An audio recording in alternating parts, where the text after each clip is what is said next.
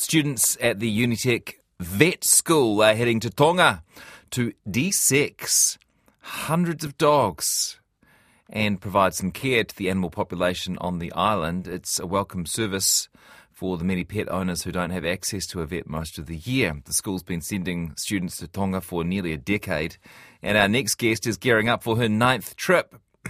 A warm welcome to Laura Harvey, who's Head of Environmental and Animal Sciences at Unitec. Hi there, Laura. Kia ora, how are you? Good, thank you. Were you there from the very beginning? Yeah, we started doing these trips back in 2013, and I've been fortunate to be on every one that we've done since. Great. How did you get started and why? So we knew that there was a bit of a need for this. The animal charity that support us, or that we support them with the trips, South Pacific Animal Welfare, they do amazing work over there. So we connected with them and said, look, we'd love to do one trip, see how it goes. We take a group of vet nursing students over. We take some vets from industry. That first trip was super successful, and so we've been collaborating with SPOR ever since. What do you do when you're there? So it's basically a pop-up vet clinic for a week. Most of it is vaccination and desexing, but we will see whatever comes in the door. So whether that's sick animals, injured animals, there's inevitably some dog fights, some hit by car cases, various wounds, dogs that are getting old, that have got a bit of arthritis and need some treatment for that.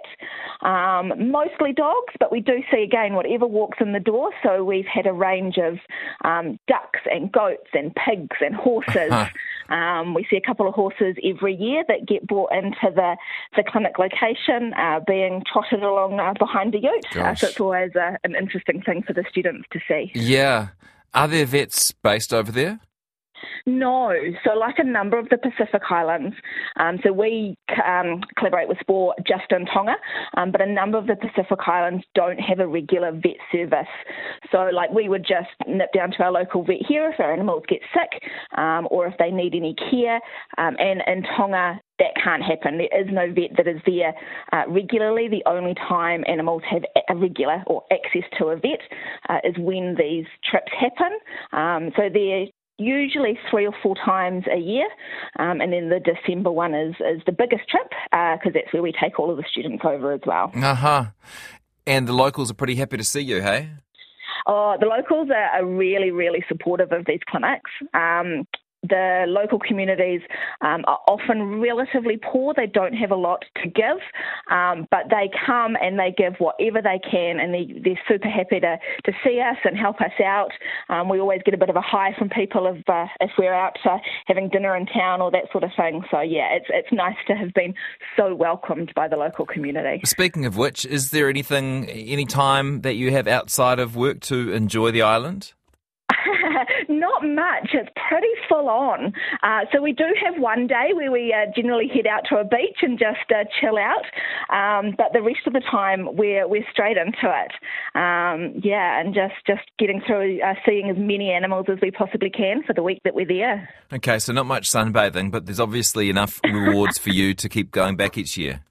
Oh, absolutely. It is a massively rewarding experience. So I'm a vet nurse by trade. I worked in clinical practice here, and being able to take those skills, have our students upskill as well in that kind of environment, and being able to give back to that community that otherwise wouldn't have access to this kind of veterinary support is hugely rewarding.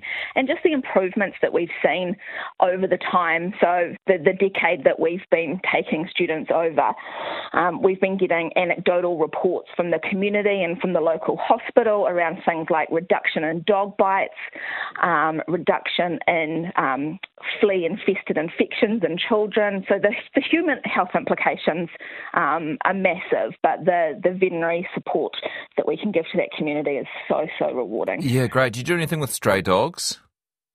Yeah, so the dogs there, that if there are genuine strays, which isn't something that we generally see quite the same that we do here, but we will desex them as well, so it helps to reduce the dog population over there, so that it does help to stop the dog fights that are happening, help stop dogs that are wandering around and getting in the way of traffic and that sort of thing.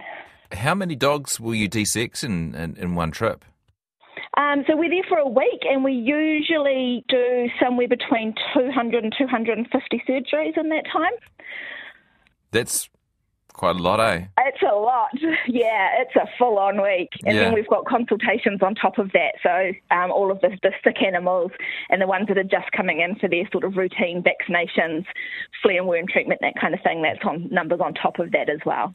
The little I know about development and this sort of not-for-profit work these days is that in an ideal world you would be training locals up so they could do it themselves sustainably in the future, right? Absolutely. And that's certainly one of, so the animal charity that we work with, that's certainly one of their long-term plans. And then I know that some of these island communities, the government are really supportive of sending people to New Zealand or Australia for training. But the funding is tricky. What needs to happen? Some government support from places like New Zealand and Australia to help with that would be awesome, or providing the charities that are supporting those veterinary services with the funding to be able to put people through training. But training a vet is a really time-consuming and expensive process. But training vet nurses is something that's it's a shorter time. It doesn't cost as much, and would still provide quite good benefit to these communities. How much does it cost you guys to get over there? So it's about $2,500 per person, and we're taking a team of 22 this year. Gosh. Yeah, so it's a significant cost, which has risen significantly since pre-COVID times. Flights. The cost of everything has gone up. So we used to be able to do the trip for about $1,700 per person. So we've got a mammoth fundraising effort this year to try and cover the shortfall, so that we can get the team over there in December. Okay, you got to give a little page, eh?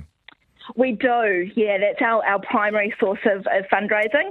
Kind of like if you can spare us the cup of a coffee one day, greatly appreciated. Okay, hey, good luck, and thanks for telling us all about it today. Thank you. That's Laura Harvey, part of a team of 22 heading to Tonga to do some vet work, particularly on the dogs of Tonga. She's head of environmental and animal sciences at Unitec.